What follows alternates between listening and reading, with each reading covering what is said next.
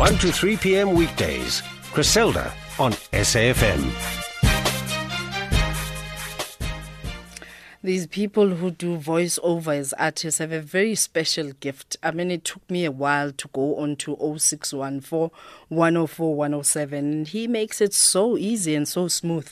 And that's why all of us have to just stay in our lanes.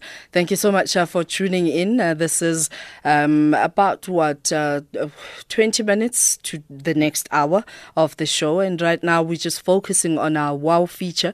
It's Words of Wisdom. And we welcome Queen, the queen of life coaching, joining us right now on air. And we talk about how do we have, what is it that we need as leaders to inspire greatness within our employees. And I hope you listen as a future entrepreneur as well. Take it upon yourself that, you can't lead where you don't have followers. And you can only be a leader when you are followed, and you don't force people to follow you. Queen, good afternoon. Thank you so much for taking our call. Hi, Griselda. Good afternoon, and good afternoon to the listeners. Hey, give us that woman. Some of us, we drag to work and we hate what we do. And unfortunately, when I hate what I do, then I mess up everyone else's day. Because it's in simple things like answering the phone and answering it professionally and just doing your best. And you can't do your best when you're not inspired to be your best. Awesome.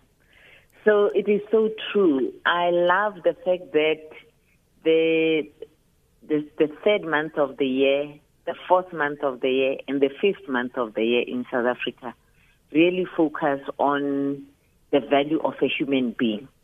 Because in March we celebrate human rights. Okay? In April we celebrate freedom. And then in May we celebrate the workers' right. Now, I want to tie these three topics together because they are very, very powerful when we answer the question, who do you have to be to lead a worker to be successful? In the workplace, a worker has got rights. A worker is a human being with rights. So when a worker walks through your gate, as an employer, as a business owner, they walk through those gates with human rights as their right.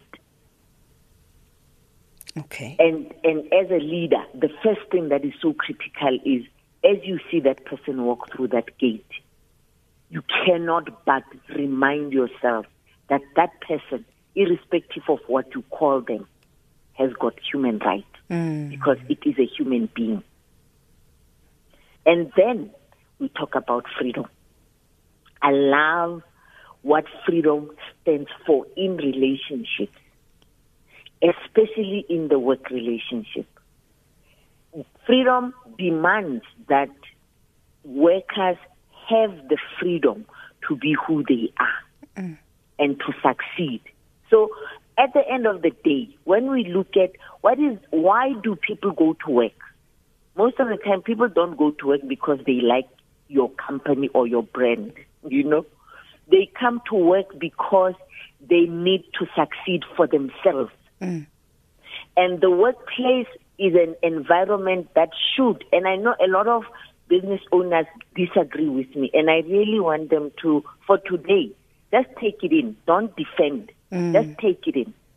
That when people come to work, their primary responsibility to themselves is to succeed for themselves. So your business is a platform that will enable them to succeed, because when they come to your business, they are given a responsibility with measurable goals that when they have met those measurements successfully, they are successful. And everybody succeeds when they are free to create success in a way that it makes sense for them and in a way that it resonates with them. And leaders are powerful when they know how to connect with a human being's rights, a human being's freedom to succeed, an understanding of how to enable a human being to succeed in your environment while delivering what you expect from them and paying them for it. And they walk away with having succeeded for themselves. Mm-hmm. And it's not for themselves if that success does not resonate with them, if it doesn't make their soul smile. It's not their success. So they are not free to live for their success because they are tied up in living for your success.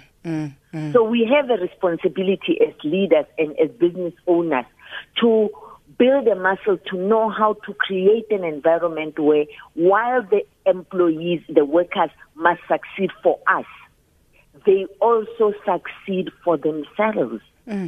Because that is part of freedom, to be and to succeed for themselves. It's something that as business owners and as leaders, we have to really it's a responsibility.